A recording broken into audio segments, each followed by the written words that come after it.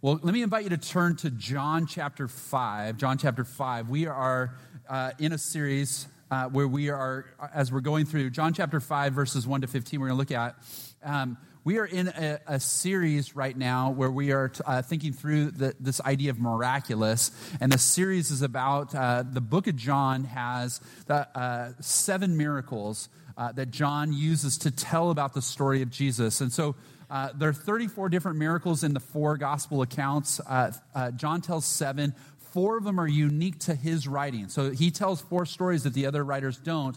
And so we want to look at those unique stories during this month and try to see something about it. But John is doing something interesting. He's writing at a much later time. It's about 60 years after his time with Jesus. He's had a lot of time to think and kind of consider what it meant to walk with Jesus and to lead as he's a leader in the church. But as he's doing this, he's going to try to help us do something, to see miracles, but also to see something bigger about the miracles. His goal is, and he doesn't even hide it, he gets to the end of the book and he says, look, I have written all these things for a purpose. I want you to believe. I want you to believe that Jesus is the Messiah. He's the Son of God. He is the Savior that has come into the world. He has a purpose. And so as we look at these miracles, we want to look at them and see, I mean, they're amazing stories, but we want to enter into these stories with our own life as well. And today's story, it's fascinating as we start to see Jesus and his kingdom being revealed. We meet a man who's been stuck in his situation for almost 40 years. Now, I don't know when the last time was that you got stuck, maybe physically or mentally or emotionally, but getting stuck is one of those things that creates a lot of anxiety, doesn't it? I was when I first started here, I was the Justin. I was the youth pastor. I was in charge of our youth, and we used to. My very first summer, we did a trip called Rock and Water, where we went rock climbing and river rafting. And so on this couple-day trip, one of the experiences was they took us. There was about 20 students. They took us to this place where we climbed all these rocks, and then they want us to do this like cave exploring.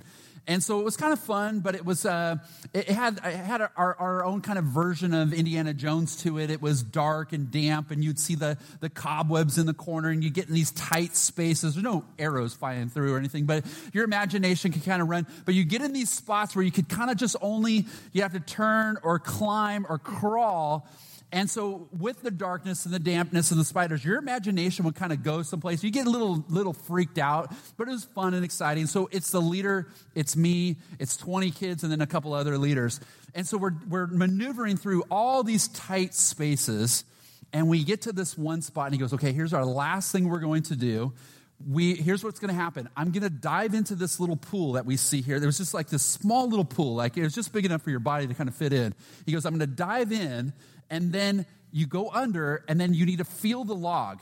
And you need to move your way under the log, and you'll come up on the other side. And I promise you, when you come up on the other side, it will be absolutely worth it. You're going to see stuff that is absolutely breathtaking. Bloop, he goes down, and I'm like, whoa, hey, he like, come back. Like, and so now I'm stuck. I'm stuck between drowning or being humiliated by my students. They're all like, do it, yeah. You know, and I'm like, so I picked drowning. So I dive in. I dive in having no idea where I'm headed. I find the log. I kind of do this. It's completely black. I kind of see this light. I kind of come up the other side, come up out of the water, and he is right. It is absolutely breathtaking. The sun is kind of coming through. It's this crystal blue water, all these cave formations, and 3 hippies skinny dipping. And I'm like, oh my goodness. And of course now what's going to happen? Bloop, bloop, bloop. 20 kids, one by one, coming up. And I'm like, no. And I'm trying to like stuff them back under. And I promise you, if you thought, oh man, I wish we could do a trip like that. Every high school boy who thought what it would be like to see a naked woman, that was not what they envisioned. It was like the worst possible experience. Like your youth pastor's right next to you, and you're just like, I don't know where to look. Like it was, we were trapped. We were stuck because we couldn't do anything until they all got through, and then we all quickly, and of course, you know, this one guy, he's just like all free, naked around, going around. He's like, you guys have got to dive under and see it all. And we're just like, no, get us out of here. So we kind of one by one finally got out of there. But Being stuck. I don't know what was worse, being stuck in a dark, spider-infested cave or being trapped in that pool of water. But being stuck is never fun. So here's what I want us to do. As I said, being stuck is not fun. But I think it would be helpful to do this. I need you to try to put yourself in a position right now that's going to be a little uncomfortable. So what I want you to do is this. I want you to try to identify in your mind what it is that you are going through right now that you are having a difficult time with. It could be something physical. It could be something work-related. It could be family. What's weighing you down? What's stressing you out?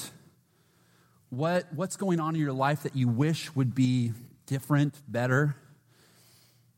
Where do you feel stuck right now? Where do you feel stuck? And I want you to try to bring that to mind. And I know that might make you a little uncomfortable, but I think it will be helpful as we journey into this passage, because what happens in this passage today is Jesus finds a man who is stuck, and he enters into his life, and he enters into his pain, and he does something that if we will watch what he's doing, I think in some ways you and I can experience the same kind of miraculous power that this man experienced as well. And so let me give you a big idea that I want you to see unfolds as we look at this passage. If you're taking notes, I don't know if you grabbed a life journal on your way in or you got it last week, but if not, grab one on your way out. If you want to take notes here with us, we've got spaces for sermon notes and your SOAP devotional and all the things that it'll explain it all in there. Grab one on your way out. But I want us to be confronted by this question, do you want to get well, that we see. He's going to ask, do you want to get well? And if we want to get well, here's our big idea. To get unstuck, we need to respond to Jesus with faith. To get unstuck, we need to respond to Jesus with faith. Wherever you feel stuck, you need to let Jesus meet you there today. You need to listen to what he says. And as you see from the passage today, you're going to have to be willing to let him. If you want to experience the miraculous, you're going to have to let him ask you to do things. And they may seem impossible. But I want to invite you to start to consider this, because if we want to become unstuck, we need to respond to him with faith. And so let's begin to look at this miracle. Again, let's look at it and let's look through it. And let's see what it is as we enter into this story. Let's enter into this story, and let's let this story and our story intersect. Verse 1 says this. Sometime later, Jesus went up to Jerusalem for one of the Jewish festivals. Now there is in Jerusalem near the sheep gate a pool, which in Aramaic is called Bethesda, which is surrounded by 5 covered colonnades. Here a great number of disabled people used to lie, the blind, the lame, the paralyzed. One who was there had been an invalid for 38 years. Now let's stop there for a second, because John is painting a picture that I want to help you paint in your own mind. Verse 1 says that Jesus has gone to Jerusalem to be part of a festival. There were 3 main festivals that you would celebrate. The Jews were obligated to go to Jerusalem for. There was Pentecost, there was Passover, and there was Tabernacles. And we see in Jesus' life and ministry that he was very good about attending all those. We don't know which one this is. A lot of scholars think that this was probably Pentecost. But however it was, Jesus is there. There's a lot of festivities. But you've got to kind of see what key to this story is this pool called Bethesda. The word Bethesda means house of mercy. And so let me give you a picture of what it would look like. So if you look at this kind of diagram of Jerusalem of that time, you see the wall going around the city on the outside, and you can see where it says North Temple Wall. So there's the temple. That's where people are gathered to do the celebration. And outside the temple, near this wall, near this gate, is this pool. And you can see it's kind of a large structure. There are these shade coverings. And notice what John has said. He says that there is a great number of people that are gathered at this place. Not 5, 10, or 20, but John seems to suggest that it's a pretty sizable group. In fact, there's 5 different shade structures that people can come under. And so we see that it's a tremendous sight of people who are gathered, who have disabilities, who have brokenness in their life. And people would have been brought there, they would have been left there, they've been sat there, they would have experienced all kinds of different things in this. Now, key to this is also understanding that in this first century time, there was an idea, and the idea was that if you had one of these infirmities in whatever way, it was somebody's fault. Either you had sinned or your parents had sinned, but it was someone's fault. And as a result of that, you can see this would not have been a house of mercy. This would have been a house of shame. This would have been a place where people would not have felt, people were not going there feeling compassion, feeling like they wanted to help people. People would walk by that and think you're getting what you deserve. And so it's a very desperate place that's there. And John wants us to take in all of this. And here's the first thing I want us to see. That as we think about what he's trying to say is that we all get stuck in life. We all get stuck in life. Those around the pool are described this way as the blind, the lame, and the paralyzed. In fact, we see that this one man was stuck there for a sizable time. We know that he had this infirmity for 38 years. He was without the ability to walk. But John wants us to not just look at it, but to also place ourselves in it. You and I find ourselves getting stuck as well. You may feel like the blind. You're dealing with a problem. You can't see your way out. It just feels like everywhere you look, it's darkness.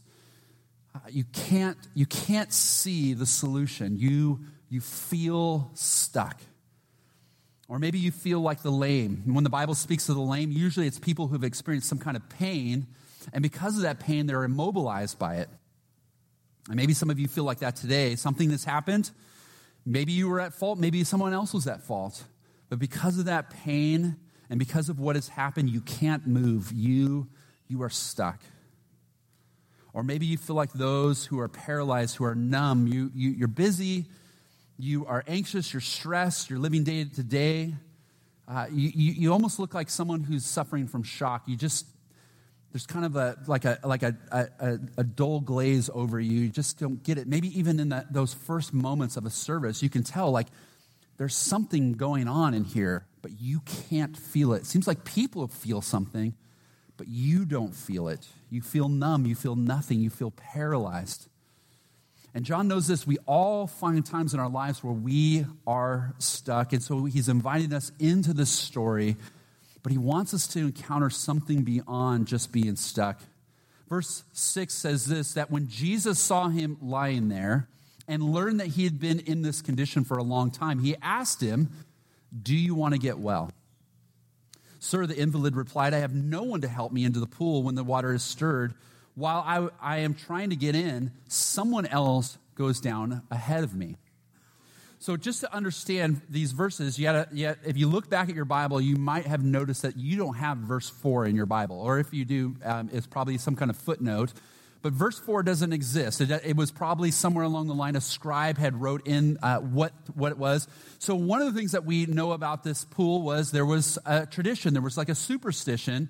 These people were there under this false assumption that an angel or something would stir the water, and whoever made it first in the water, that would be the person who was healed. Once again, not much of a house of mercy if the person with the least trouble is the one who's always getting healed. But that's the way the thinking went. And so we see in this moment that this is how this person is thinking. And I want you to see how Jesus intersects in this. There's the second thing that we see is that Jesus wants to set us free. Jesus wants to set us free. Now, it's interesting, if we think about the shame and all the different elements of this, the religious leaders are nowhere to be found. They're nowhere near this place. In fact, they probably would rebuke a good Jew for even entertaining the idea of being over in this space and all the kind of pagan worship that was going on in it. But notice who does enter into this space. It's Jesus. Because Jesus enters into the spaces of our life in which we feel stuck, and Jesus enters into this space. And Jesus does what Jesus does in our lives, and you have to see this and kind of be prepared for this, that there are times where Jesus is going to ask you a very strange question. So, I think there's one story where Jesus is walking in a crowd, and he stops and he says, "Who touched me?" And the answer is, yes, everyone. Everyone touched you. But he goes, no, someone touched me. The power went out through me. And so we see that there are these times where Jesus asks these strange questions that everyone's like, why would you even ask that? This is one of those moments. Here's a man who's been an invalid for 38 years, and he asks him this question: do you want to get well?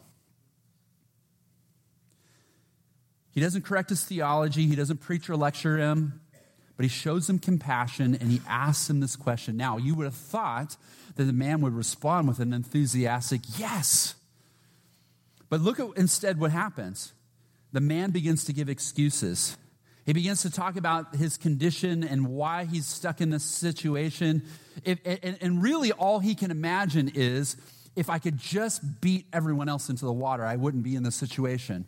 And so he's looking at this and thinking to himself, and Jesus is asking, do you want to get well? And all he can imagine is, well, if you could help me, if you could kind of pick me up and throw me in or block everyone else or get me to the front of the line. And so when the water stirs, if you can throw me in the water, then maybe I could get out. That's the best he can come up with in this moment. The man was trying to get into the water. What he didn't realize was that the living water had come to him.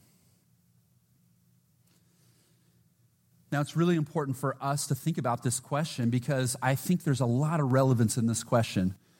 You're thinking in your mind and heart about something that you feel stuck in, and Jesus says to you, well, do you want to get well?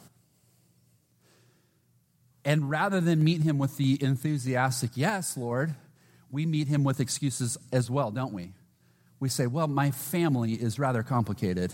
And, there's a lot of background to this story. Or, would I like to? Well, it's complicated. My job situation and this and that. Or, and everything we say, my circumstances, my past, and we have the same kinds of excuses, don't we? Jesus says, I'm not asking about those. What I'm asking is, in this moment, do you want to get well? And our first response a lot of times is, well, yes, but... And we go into all of our excuses of why this can't happen. Sometimes we are stuck because we just don't know the right way out. For this man, one of the troubles is this: it's not just the physical paralysis, but it's the mental and spiritual paralysis as well. He can't envision a better way. He can't envision another way of getting well. And we make the same mistake as well. I'll share something with you that sounds rather simple, but I think it's rather profound. If you keep doing what you're doing, you'll keep getting what you're getting, right? I mean, you've probably heard it in some ways, this classic definition of insanity, doing the same thing over and over again, expecting a different result. And we know how to quote that and share that with other people, and yet at the same time, if we're very honest, we realize we struggle with that very thing. We keep doing the same thing over and over and over again, hoping or praying that this time it will be different. This time there will be a different result. And sometimes we need someone to come along and ask the question, how's that working for you? We need Jesus to enter in and say, do you want to get well? If you want God to do a new thing, then you can't keep doing the same old thing. This is why I think Jesus, at the very heart of his message to us, is repent. He's not trying to ruin your life when he says that. He's trying to lead you in a new way. The word repentance, it just simply means an about face. It means that 180 turn. He's saying, look, you're going this way. How's that working for you? It's not the path to life. Repent, turn around, and come with me, and I will lead you into life. Abundant life, eternal life. If you keep doing what you're doing, you'll keep getting what you're getting. And if you want to experience the miraculous, you're going to have to unlearn things. But you're going to have to hold on to this, that God is able. See, here's our problem. Our problem is the best we can do is what our imagination can conceive, what we can think of. But the Apostle Paul says it this way in Ephesians 3. He says that God is able to do immeasurably more than anything we hope for or imagine. That word immeasurably in the Greek, it's two words. It's exceedingly abundantly. Paul couldn't decide if he wanted to use exceedingly or abundantly, but when he thought of how expansive God's imagination was, really the best definition was use both words. It is exceedingly abundantly beyond anything he can do, beyond anything you hope for, anything you imagine. God can do that. And here's what I love about this passage, and here's what I love about Beach Point, is that when Jesus shows up, people get set free.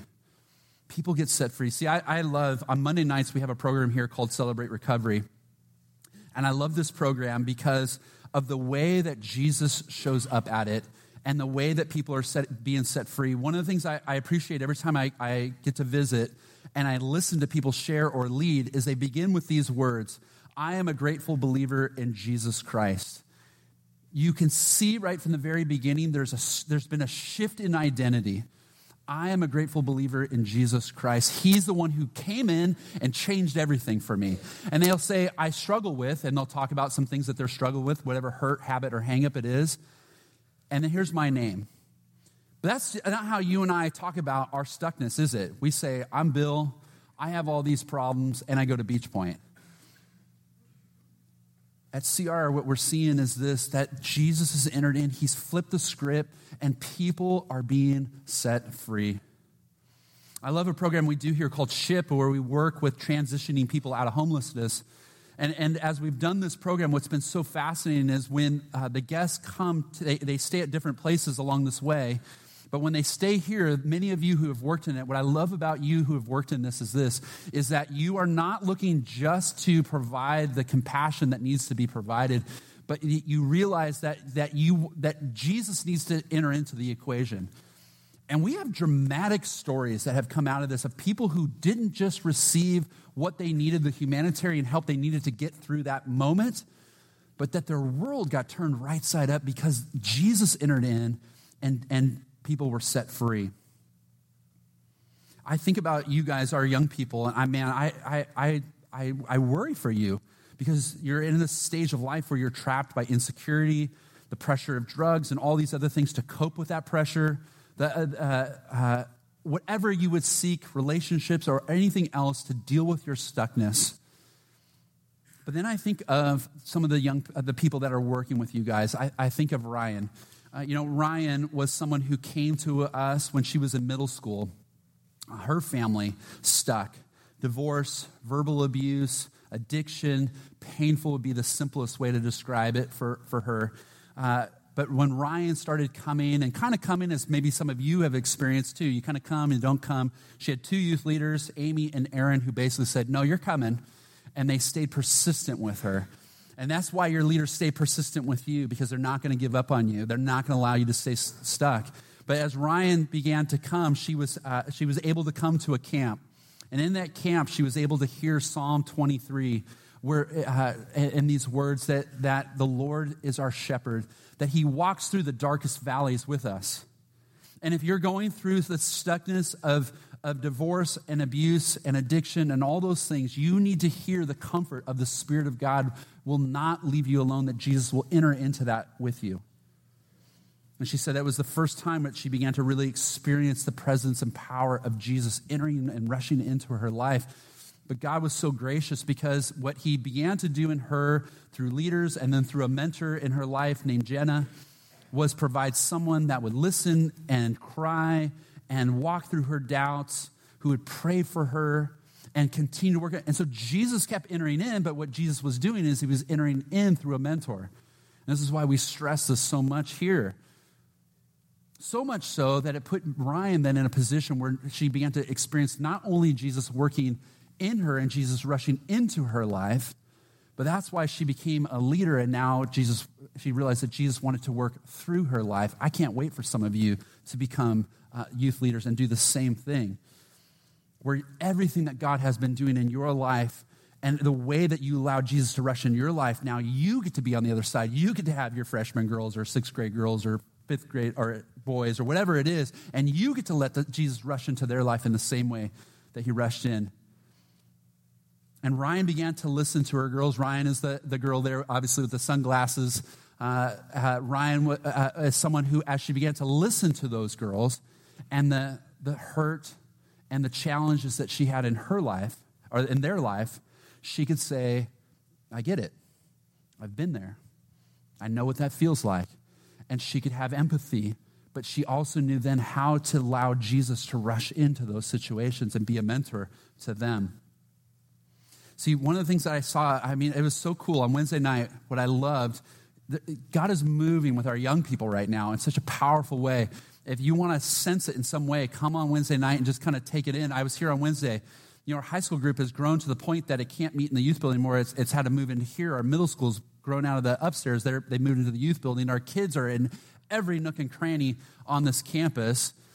And I'm walking through, kind of taking it all in and watching it. And what I loved was this, that there's no watering down. It's not just like fun games like bait and switch, come to church and we'll pretend that something's happening. No, these guys are serious about Jesus entering in. The secret sauce to what's happening on Wednesday night is Jesus is entering in.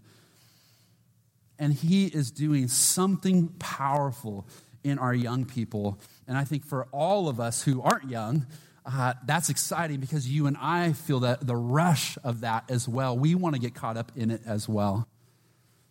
But watch what Jesus happens when you allow Jesus to enter in. Verse 8, it says this, that then Jesus said to them, he said to him, get up, pick up your mat, and walk. And at once the man was cured. He picked up his mat and walked. And the day on which this took place was a Sabbath. And so the Jewish leaders said to the man who had been healed, it is the Sabbath. The law forbids you to carry your mat. But he replied, the man who made me well said to me, pick up your mat and walk. And so they asked him, who is this fellow who told you to pick up your mat and walk? And the man who was healed had no idea who it was, for Jesus had slipped away into the crowd that was there. Later, Jesus found him at the temple and said to him, see, you are well again. Stop sinning or something worse may happen to you. And the man went away and told the Jewish leaders that it was Jesus who had made him well. Here's the last thing I want you to write down today, just the last point. I think that's such a great observation, that to get unstuck, Jesus might ask you to do the impossible. To get unstuck, Jesus might ask you to do the impossible. And Jesus has done something very interesting. Think about this. He's asked what seems to be a very insensitive question.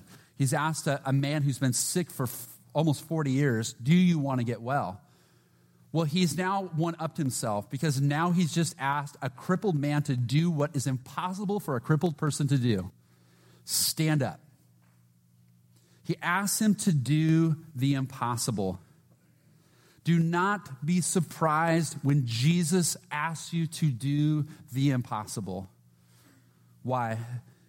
Because the Bible is filled with stories of God asking us to trust him, to do the impossible. In fact, think about this. So Mary is being asked, to be a part of this equation and bringing Jesus into the world. And she's going, I know I'm young, but I know enough of how this works. And that's not possible. And the angel says to her, nothing is impossible with God. Now, when we see words like this in the Bible, we should pay attention. But when God says it twice, we should press in. Later in Jesus' ministry, he's explaining how salvation, people come to salvation, they're saying, man, it's so hard. And he says these words, with God, all things are possible. God's got this one. And God won't answer 100% of the prayers you don't pray. If you assume the answer is no, then you don't even give God a chance to say yes. I was a college student here. I was working in the Rock as an intern, and I was going to school at Biola, and as I was driving home one night, I was parked at a light, and a drunk driver hit my car at 50 miles an hour, knocked me into the intersection. Boom, I got hit by a second car. By the grace of God, I survived it, but I had a lot of pain and a lot of recovery to kind of work through. I had a significant injury to my hip, and it took a months to kind of recover from it. But I had also committed to go on a mission trip and spend the summer in Zimbabwe in Africa. And so imagine having this like intense pain. You have trouble sitting, and you have to be on a plane for 17 hours. I was in so much pain. I was like in tears. It was killing. And so I got there. We did some activities in the first couple days. And I was in intense pain. But my solution to the pain was this. My solution to the stuckness was this. Suck it up, Buttercup. Man up. Okay? Deal with the pain. That's what men do. You just deal with pain, and that's just the lot in life you've been given. My team thought differently. My team said, you seem like you're in a lot of pain. Can we pray for you? And great missionary spirit, I guess so. I mean, it couldn't hurt. And so they lay hands on me, And they pray, much like we'll do at the end of other services here if you want us to come and pray for you. And they said, Lord, we don't know what you want to do, but if you want to heal Bill, we think this would be a blessing to him. And they prayed for that healing. It was a couple days later, and one of my team members came to me and said, hey, how's your hip feeling? I hadn't even noticed, but the pain was gone. Like I was sleeping through the night. I was like, wow. Thank you, Jesus. Like that was an unexpected gift, but it was a simple little gift, a simple reminder, Bill, if I can take care of this small thing, I can help you through all the bigger things that we're about to experience in these next 8 weeks. And it was the roughest summer of my young life to that point. I had to learn to trust God in some amazing ways, but God gave me that little glimpse. You can trust me. You can trust me. See, I think in these moments when God asks the impossible of us, what he's asking ultimately is, do you trust me? Will you trust me? Think of something like Justin talked about our offering and giving to God. Kim and I, when we were newly married, we wanted to practice this biblical practice of tithing. Tithing is giving the first 10% of what you have to God, give it to the church for the blessing, for the work of ministry. And Kim and I did not make very much money, and so the idea of giving away 10% was like, it's impossible. There's no way we will make it that way. But what the principle of tithing is simply this, that 90% plus God is greater than 100% of me. And so Kim and I made a commitment to that. And apart from making that commitment to trust God in that way, we never would have experienced the promise and the blessings that come from this. 2 Corinthians 9 says this, God is able to bless you abundantly, so that in all things, at all times, having all you need, you will abound in every good work. That promise is attached to giving generously. And we never would have experienced all the things we've experienced in the 25 years since if we weren't willing to walk into that impossible thing that we thought he was asking of us. And so every year we ask, Lord, is there a way that we can give away more, because we want to trust you more, and we want you to use what we have for your kingdom. Think about this miracle takes place on the Sabbath. The idea of Sabbath is this, that you'd work for 6 days, and then on the seventh day you would rest. And the idea is this, that God wants you to trust him. He wants you to know, hey, look, I am always working, so stop and trust me. Take a day to rest and breathe. You need it. And the principle is this, that 6 days plus God is greater than 100% of you. Remember his provision. Remember his protection. Now, it's so interesting to me because I think of it this way. I could break 9 of the 10 commandments and be fired. But if I broke this commandment, I might get a raise, a promotion, kudos. People would talk about how hard I work, how great I'm working. That's part of our stuckness, right, in our culture, is that we think we got to work harder, you got to press harder, you got to do more. And God's saying, no, you won't accomplish more. Take a break. And so our staff takes Fridays off, unless it's an emergency or camp. But we take Fridays off. We shut down because the belief is that 6 days plus God is greater than 7 days of our striving. When he asks you to do what seems to be impossible, he's simply saying, do you trust me? Will you trust me? See, there's a promise in Scripture that if you lack wisdom, ask God, and he will give it generously to you without finding fault. He won't blame you. He won't hold it against you. But he says, when I give you the wisdom, you have to have faith, and you have to trust.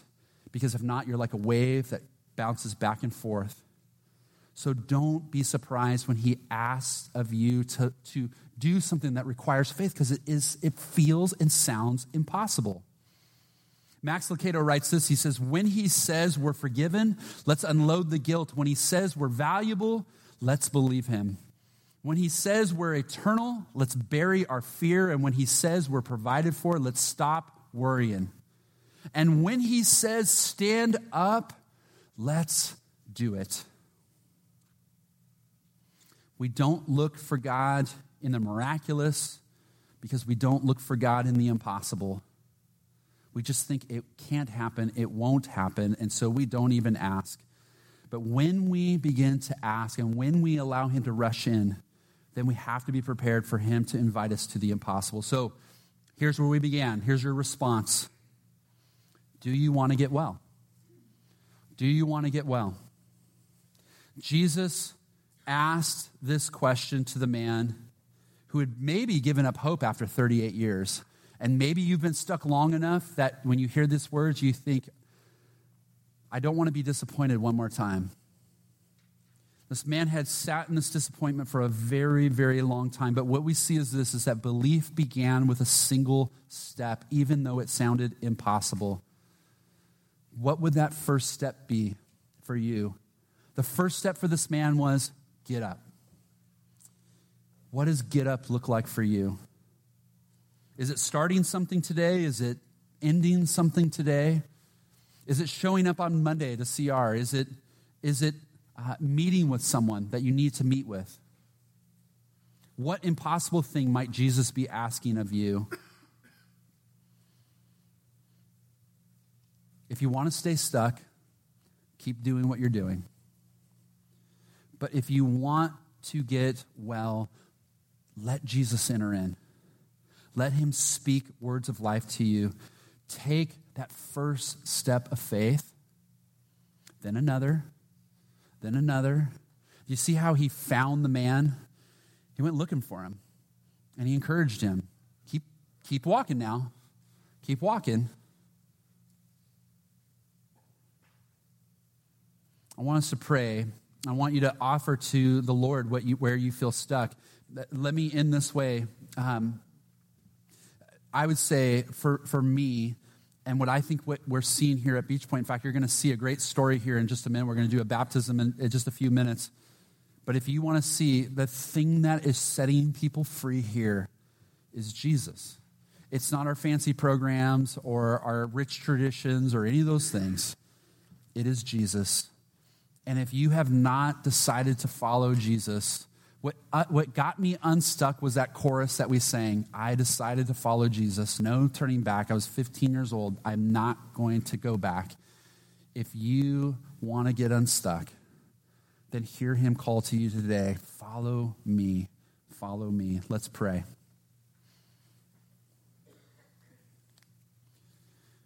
The band's going to lead you in some songs that will help you think and kind of pray through this in a deeper way. But I just want to say this. If you have never decided, or you're not sure if you're really a follower of Jesus, but this morning you realize, I don't want to be stuck any longer, and you want to follow Jesus, then I want to just give you a quiet moment right now.